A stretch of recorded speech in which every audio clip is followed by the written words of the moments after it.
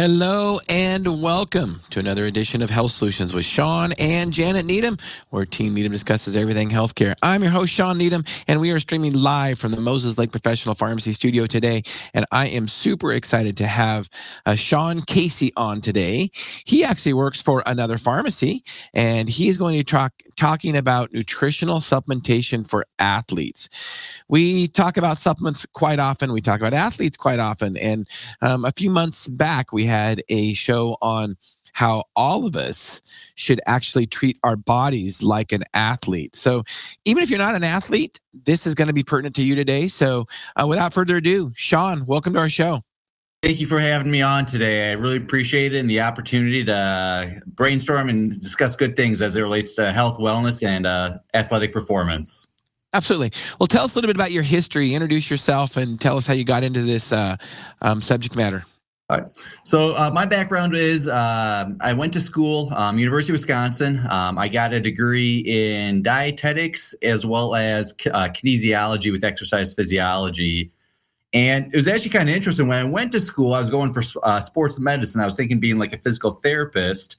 And then I job shadowed over the summer with a physical therapy. And I realized the only time I enjoyed it was when an athlete got hurt. And I'm like, what is wrong with me? I'm excited because an athlete is hurt. If this is not the most backwards idea you've had. So that's when I decided to kind of get on the front side of that injury with kind of more the proactive standpoint. And I made the goals of I want to be the youngest strength conditioning coach in the NFL, as well as attend the Olympics to watch athletes I work with compete. And I realized that's a competitive thing. So that's when I added the dietetics degree to it. And I was fortunate to have some good experiences right out of the gate. Kind of was able to hit the check mark box with the Olympians. So I've been very fortunate. But how I actually got into the supplement side of things was I enjoy biochemistry. And when I was working with a lot of clients, found that, you know, as much as I love taking like 5 different ingredients and kind of mad scientists putting them together, I found not too many athletes enjoyed that.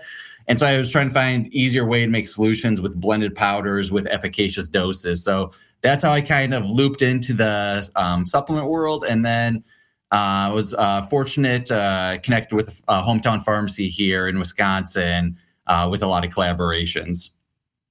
Yeah. So your dietitian degree, is it traditional dietitian? Is that the schooling you went to? Yep. It was a traditional dietitian school.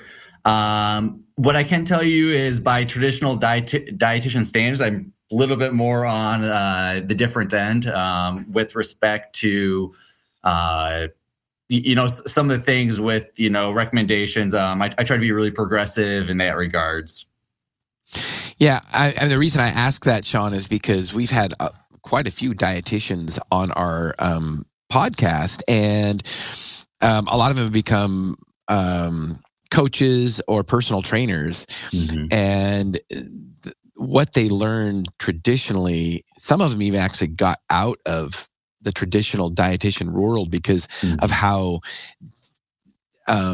the traditional dietitian was recommending to cardiovascular patients and diabetics wasn't really the best, most sound education. Yeah. What I can kind of, to build off that, I remember when I was going through my dietetic rotations, doing my diabetes unit, at that time they were still allowing, 5 carb choices per meal, which was about 75 grams of carbs 3 times a day along with 1 to 2 carb choices as snacks.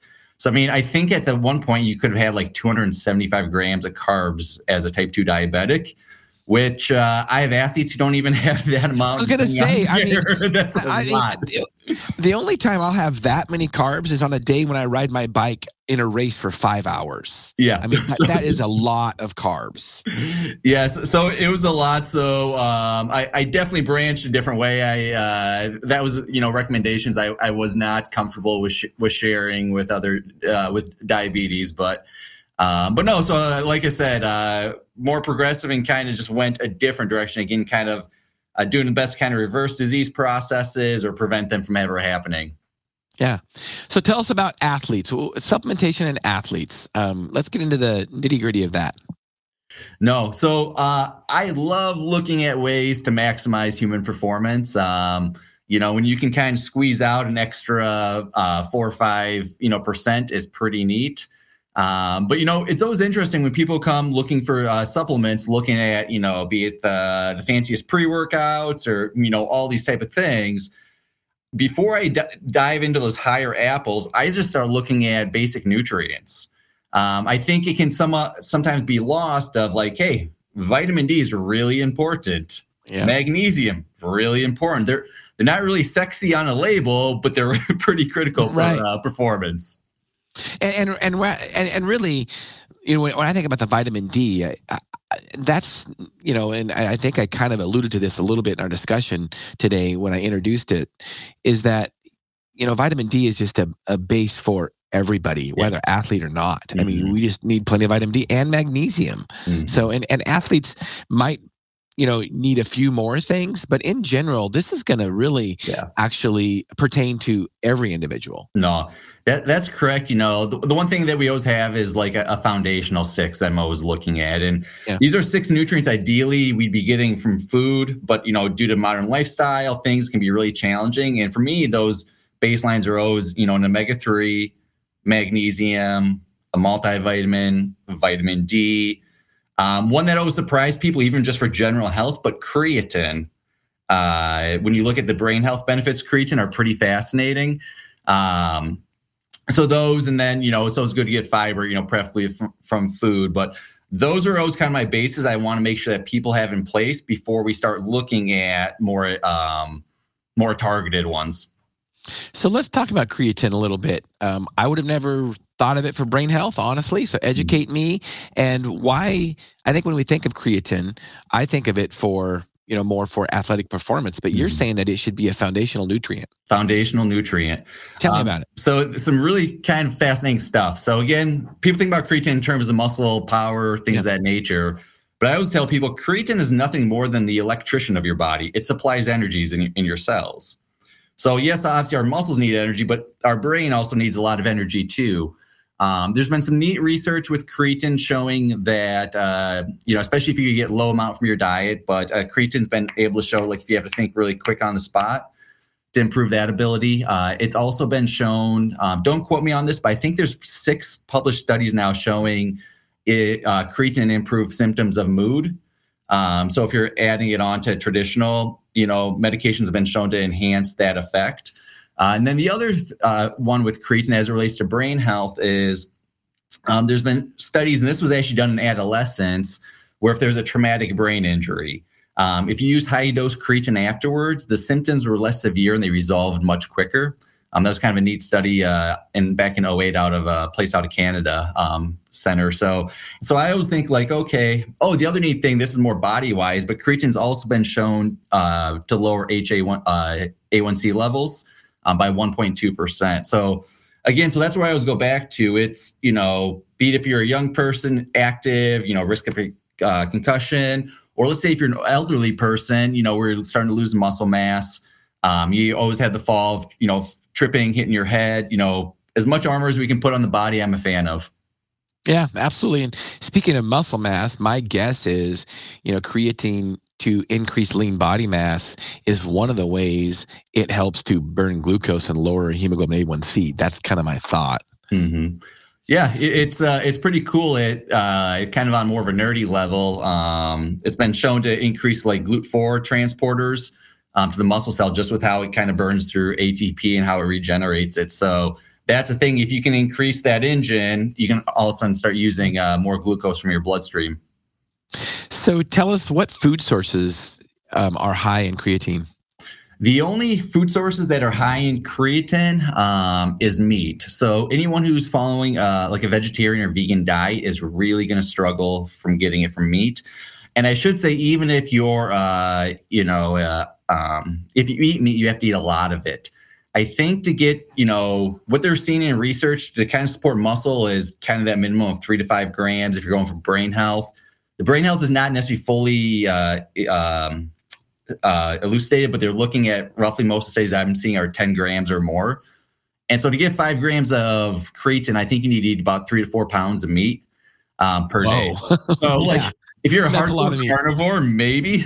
Right. Yeah. Hardcore carnivore. Sean Baker probably gets enough creatine in his diet. But other than that, 3 pounds of meat is a lot of meat. So tell us about supplementation then. Do you supplement with 5 to 10 grams a day, or is it powder form, or how is that? I usually use powder form. The reason, one of the things I like about creatine just in general is working with a lot of people. I just find a lot of people don't like swallowing pills just in general. So that's always one of the things that makes creatine a little bit easier. It's in powder form. And so it's tasteless. So it's not like it's going to give an off taste to anything. So you can add it, say, into juice or into coffee or into a smoothie in the morning. But so usually 5 grams per day. If someone's going for more of the brain health benefits, closer to 10 grams per day. And is it heat labile? So it's okay to put in hot coffee? Some of the original research was actually done in coffee, which is always fascinating. So there's always kind of that discussion, is there potential any interaction between, say, coffee as well as creatine? The research is kind of mixed. If somebody's going to go play it real conservative, keep it in something cold, but I haven't seen enough research to make me think that it has a big effect if it's in like a hotter liquid. Well, I mean, I think about if it's in meat sources, it's probably fairly stable is my guess. Yeah. So what about weight gaining creatine? I know that athletes sometimes gain weight when they take creatine is what I've heard. Can you tell us about that? Can you tell us about the average consumer? Should they be concerned, even if it is lean body mass? And, should we worry about the scale? Let's just go down that rabbit hole. Definitely a rabbit hole it is. So with creatine, you are going to have a little bit of weight gain. I usually see, some people have very minimal, maybe, 2 to 3 pounds. If somebody's doing like a high loading dose right off the gate, there you might see, a quicker jump in terms of weight. But I find for most people, it kind of balances out anywhere from, 2 to 4 pounds from there. The big thing, on the rabbit hole kind of you're going through is the scale what we should be looking at versus, the lean body mass, which I'm well aware of. The only individuals where I don't do much creatine because it does have that impact on weight gain is if I'm working with an athlete who competes in a weight class restricted sport, be it, wrestling or something of that nature. Yeah. So what about creatine and kidney function? I know years ago, creatine was kind of vilified for possibly hurting your kidneys. Can you talk about that? Yeah. So that was, kind of the original early concern with the effect of creatine. But, every study that's come out in, say, the last, 20 to 30 years has looked very favorable in terms of impacts on kidney health. That being said, if you have a pre-existing kidney condition, always, consult with the healthcare practitioner. But all the long-term studies that I've seen, including studies that are multiple years in length and very high doses, it's been very safe from a kidney function standpoint.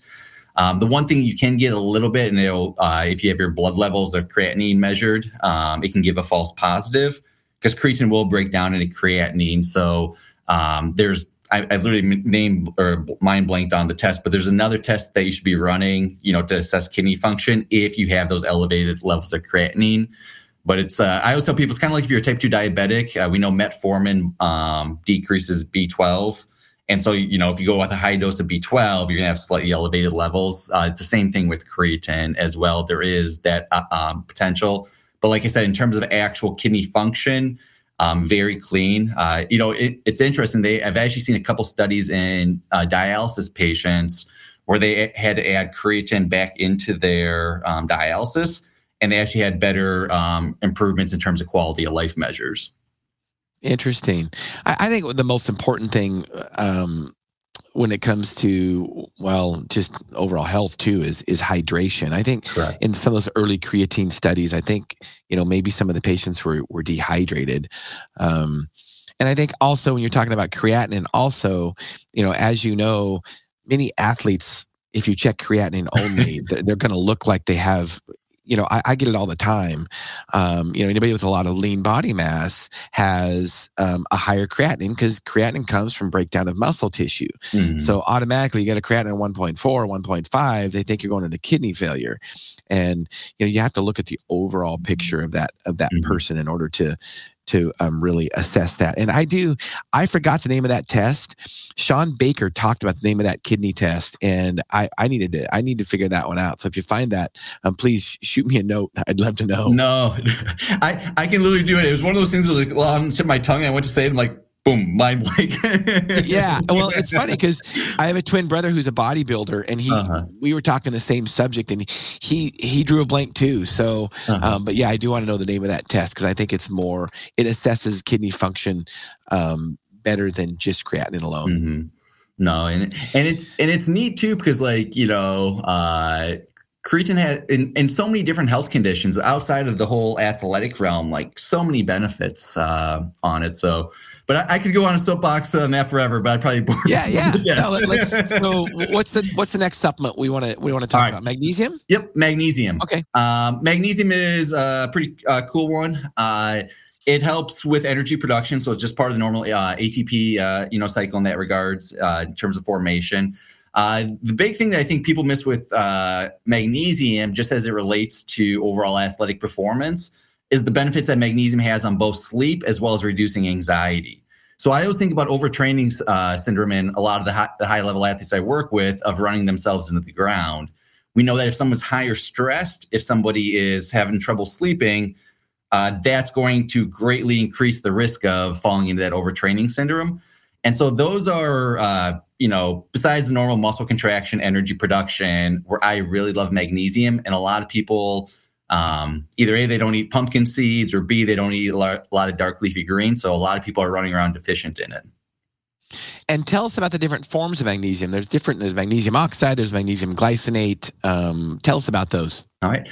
The other magnesium oxide, I always tell people, is like taking a bunch of rocks, throwing it at a wall and expecting to see results. Really nice if you want to have a colon cleanse, not so great if you actually want to absorb it into the body. With there. So what we put a lot of emphasis on is like your magnesium glycinate. I like that form just because glycinate is glycine, which has some relaxing benefits on its own. And then, I've also used my magnesium malate with clients as well. Again, another form that's more highly absorbed than the oxide, which malate does play into the energy Krebs cycle. So those are usually the ones that I'm going with, along with getting from food first and then backing up with supplements. Well, and one thing I think about magnesium, and you kind of hit on a little bit, it's like if your supplement, whether it be calcium, whether it be magnesium, or whether it be iron, is causing GI problems, either diarrhea or constipation, that means it's not being absorbed. Yeah. So that means you probably need a different form of it. So that's a good point on magnesium. If you want it to be absorbed, you need the good form of it, glycinate. And speaking of smooth muscle, did you talk about the smooth muscle relaxant properties of magnesium? No, I didn't talk about, but that's another great feature of it. I always look at magnesium as, I always put like characters with all the supplements. I always look at magnesium as kind of like the therapist of your body that literally just relaxes everything. It relaxes your blood pressure. It relaxes, muscle cramps, restless legs, sleep. So those are all cool benefits. And what's the next one? Vitamin D? Vitamin D. We could talk about vitamin D for 8 hours. I tell patients, everyone, if there's only one supplement you pick to take, I think it should be vitamin D. Yeah. Everybody's deficient, especially in northern latitudes, and it's safe and it's inexpensive. So vitamin D is a hormone in itself. That's why it does so much. So now I'll let you talk about it. No, vitamin D, I think you hit the nail on the head, has so many health benefits. Everything from muscle recovery to overall mental health and wellness, immune function. I think that's a critical one. And, it's interesting. We do a lot of vitamin D testing at our pharmacy. Mm-hmm. And I've worked with be it school districts, a lot of different things where we do testing with the entire thing. We had a district that we tested. This would have been August 29th, I want to say, was the date of this past year. And they also talk about, the sunshine hormone. Yeah. So we did a test with everyone. The average score on that was a 24 nanograms per milliliter. The highest anyone had was a 38. So I live in Wisconsin, to give everyone like a sense of breath, but I think it was a very surprising for the entire district to realize, like, hey, even though that some of them are already taking vitamin D, so, it's the summer months, so you're outside more, how low everyone was despite the environmental, being favorable for vitamin D levels. Yeah, in the middle of summer. But here's one of the things. Northern latitudes. Yep. You're in northern latitudes, so the sun is not hitting us like it would at the equator. And sure, we're outside, but are we outside that much? Yep. And are we covered up? Most of the time we're wearing shirts. We're wearing sunscreen because we don't want to get skin cancer. That's a whole other story. But most of the time we're covered up and we're protecting ourselves from the sun to prevent sunburn. So that stops the production of vitamin D in our skin when we do that. So, and when people are taking vitamin D, and I'll let you hit on this a little bit, they take it in their multivitamin, or they take 1,000 units a day, and tell us what the dose really should be, Shawn.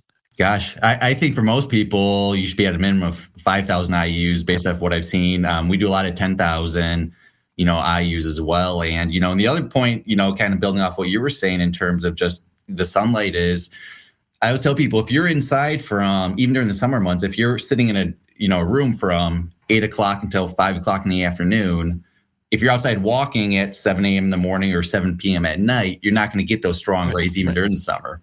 Yeah. Right. Yeah, because what is it? 10 to 2 is when the sun's rays are the strongest.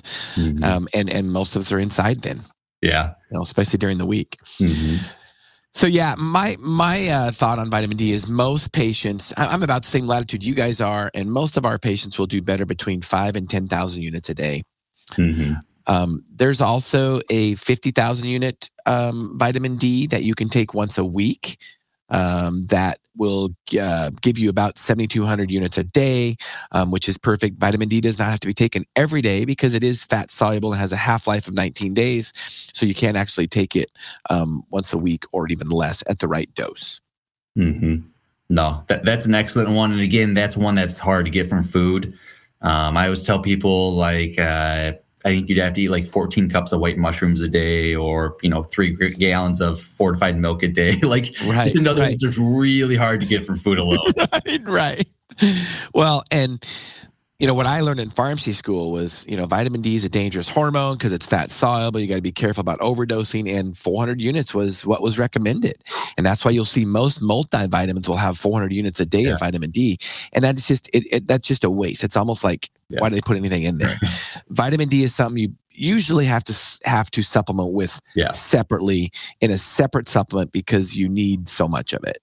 I know. When I look at a multivitamin, I see the vitamin D dose. I have the mental image of taking a bottle of water, dumping it into the ocean, and expecting to see the water level rise. Right. That's a really good point. Yeah, it's like spitting in the wind. It's nothing. And I think it's important for us to tell our patients that too. Yeah. And with vitamin D supplementation, because I'll see a lot of patients and their vitamin D is like you say 38 or something, which is not optimal. It's in the normal range, but not optimal. And you ask them how much vitamin D they're taking, and they take 1,000 units a day. And it's almost like, it's just like almost taking nothing. So if you do have those capsules that are 1,000 units a day, take 5 of them. Yeah. And then when those are gone, get a supplement that's, 5,000 units a day. No, that's always a good one. So we hit, let me think, magnesium, the vitamin D. What about omega-3? Omega-3s, yep. Omega-3s, again, almost everyone is deficient in omega-3s. I don't have too many clients that eat anchovy pizza 4 nights a week, so usually we have to go with supplemental form there. Yeah. I always look at omega-3s as kind of like the firefighters of your body. They help to control inflammation in the body, and we know that if we're highly inflamed, that's going to not only slow down muscle recovery, but have negative impacts on eye health, brain health, and just the entire gamut of, health and wellness. I like that analogy of the firefighters at omega-3s, and that's That's kind of what they are. They just kind of put out the fires from all the inflammation that we're bombarded with every day. Mm-hmm. No. And the neat thing on omega-3s is that's if you know someone's baseline levels. We do a lot of omega-3 index testing at our pharmacy. So that's a one where if you know someone's level, it's easy to kind of dose up into the higher range. And the one study that always will stick out in my mind as it relates to omega-3s just for health was there was a study that came out in the American Journal of Clinical Nutrition, June of 21, showing that if your levels are less than 4.2%, which almost everyone's will be if you're not supplementing, it was as predictive of mortality as what being a current smoker is. Wow. So that was, again, correlation doesn't always equal causation. But that being said, that was a pretty powerful result when I read it. Well, and, it's pretty easy to take a omega-3 supplement, so why not? Yeah. Speaking of omega-3 supplements, are they all created the same? Omega-3 is also known as fish oil. Yep. Are they all created the same? No, that'd be great if they were. You can see omega-3s in a couple different forms. One is the ethyl ester form. The other is the resterified triglyceride form. All the research that I've seen has seemed to indicate that getting the triglyceride form is the optimal for absorption for the body. The other thing I always tell people with omega-3s is if you're going to be spending a little bit extra on a supplement to ensure quality, I mean, obviously we want quality for everything, but one to really be conscious of is omega-3s, simply because of heavy metals, make sure it's properly distilled. The other thing I always look at is you want to make sure that what you're consuming. So with being oil, omega-3, it can go rancid. So that's the idea of having smelly fish, type thing. It's really important that you're getting it from a quality source where you can ensure it hasn't went rancid or been out in a lot of sunlight or things of that nature. Well, and this is what I'll tell my patients, especially with omega-3s, you get what you pay for. And if it smells like fish or tastes like fish, it's rancid, it's rotten, It's not good. Mm-hmm.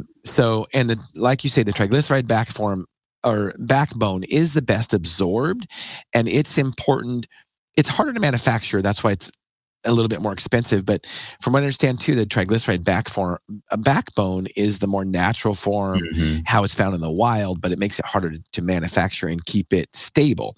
So the best supplements will have the triglyceride or backbone. No, it's like they always say when it comes to cost as it relates to supplements, the most expensive supplement is the supplement that doesn't work for you. And that's where it goes to like, hey, if you buy good quality, that is worth 100 times more than the $2 one that you bought that doesn't do anything for you. Right. Exactly. So what are we missing? What are the foundation supplements we missing? Yep. So we get a multivitamin. I do a multivitamin just because it covers nutritional basis, a quality one. It can be hard to get everything from a diet alone. Again, I'm a dietitian. I always go with the food first approach. We believe food is medicine.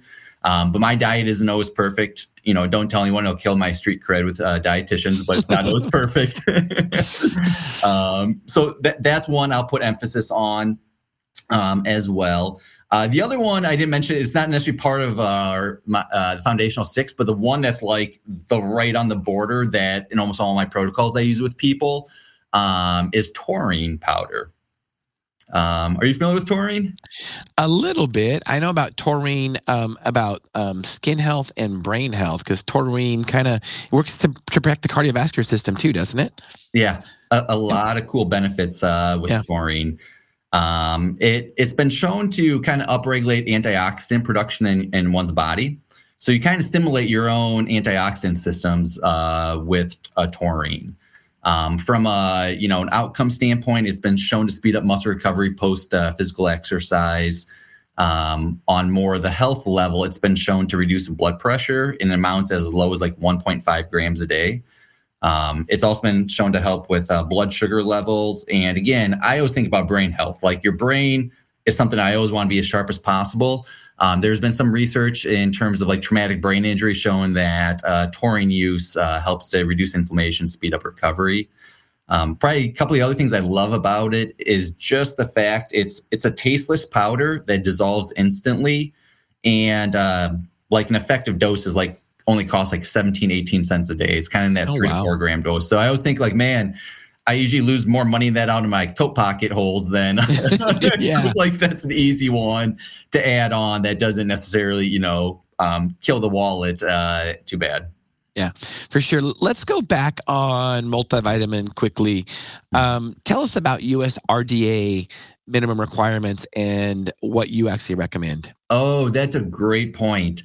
I usually recommend significantly more than the RDA levels, especially if you, I was telling people, I think most people are surprised. So if you have your supplement bottle, you have the nutrition facts panel on it, and you see something that says like 2,000% of the daily value or 3,000 or whatever it is, those can be intimidating if you don't know better. It's like, oh my gosh, is this toxic at these levels?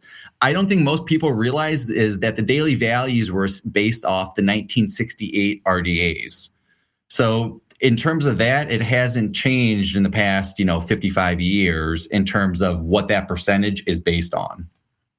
So although the RDAs have changed since that original time period, the actual daily value that those numbers are based on has not been updated. Yeah, and those numbers, if you look back into it, we could have a whole podcast on that. But when those numbers were originally made up, the USRDA originally made up post World War II, it was on how much of a nutrient it took to prevent a disease, i.e. scurvy. So the USRDA of vitamin C is 60 milligrams. And what they would do is they would deplete people of post-war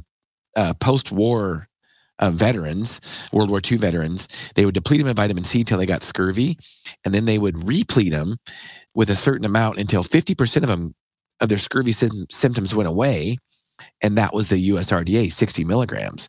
Well, I don't know about you, but I won't want a chance of 50% of myself getting scurvy. So, the numbers are way, way conservative and way low, and they're also based on when our foods were grown in different environments, that the mineral content and the vitamin content of our soil was different. So no, and that's those are key points that I think can easily get missed. Our food supply isn't what it used to be back then.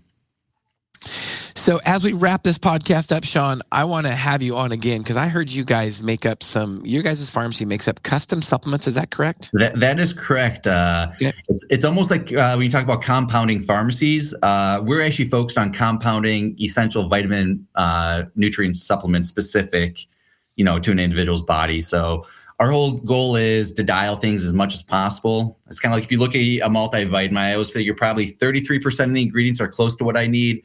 33% is probably more than what I need. 33% is probably less than what I need. Right. So again, and we just hate taking pills, Yeah. And so that is one of the neat things that we're able to do with our pharmacy. And we're looking to, support people. Again, our goal as a pharmacy is to get people off of medications or prevent them from ever needing them in the first place. Absolutely. I love it. And as pharmacists, my wife and I speak about that. And it's a very powerful thing to have pharmacists that say they don't want people to take medications long term. So that's a very powerful statement. So Shawn, what do you have a passion for? My passion is just helping people thrive in life. I get excited. I always jokingly tell people, I feel like I have jet fuel in my veins most days, just the race to get out of bed. I'm personally passionate. I love working out myself. That's kind of my passion is more of a weightlifter than endurance athlete. But I love doing that type of stuff and just passionate about helping people get healthy, achieve performance. I've been very blessed and fortunate to have many good experiences in life in that regards. I love it. So we're going to go ahead and stream your pharmacy's website. And if anybody has any questions, what's the best way to get a hold of you?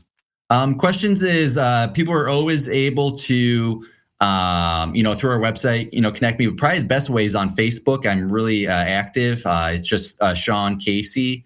My Instagram handle is stcasey34 or stcasey 34 on there. So please reach out. I love conversation. I'm active in the Sport Pharmacy Facebook group. So yeah, love to talk more. I love it, Shawn. So one thing I noticed on your guys' pharmacy website, it talks about educate and empower. Yep. And I will tell you that the goal of our podcast is to educate and empower individuals to take charge of their own health. And I think you've helped us realize that goal today, Shawn. So thank you so much. Hey, well, thanks for having me on. I appreciate the opportunity. All right, let's stay in touch. All right, bye now.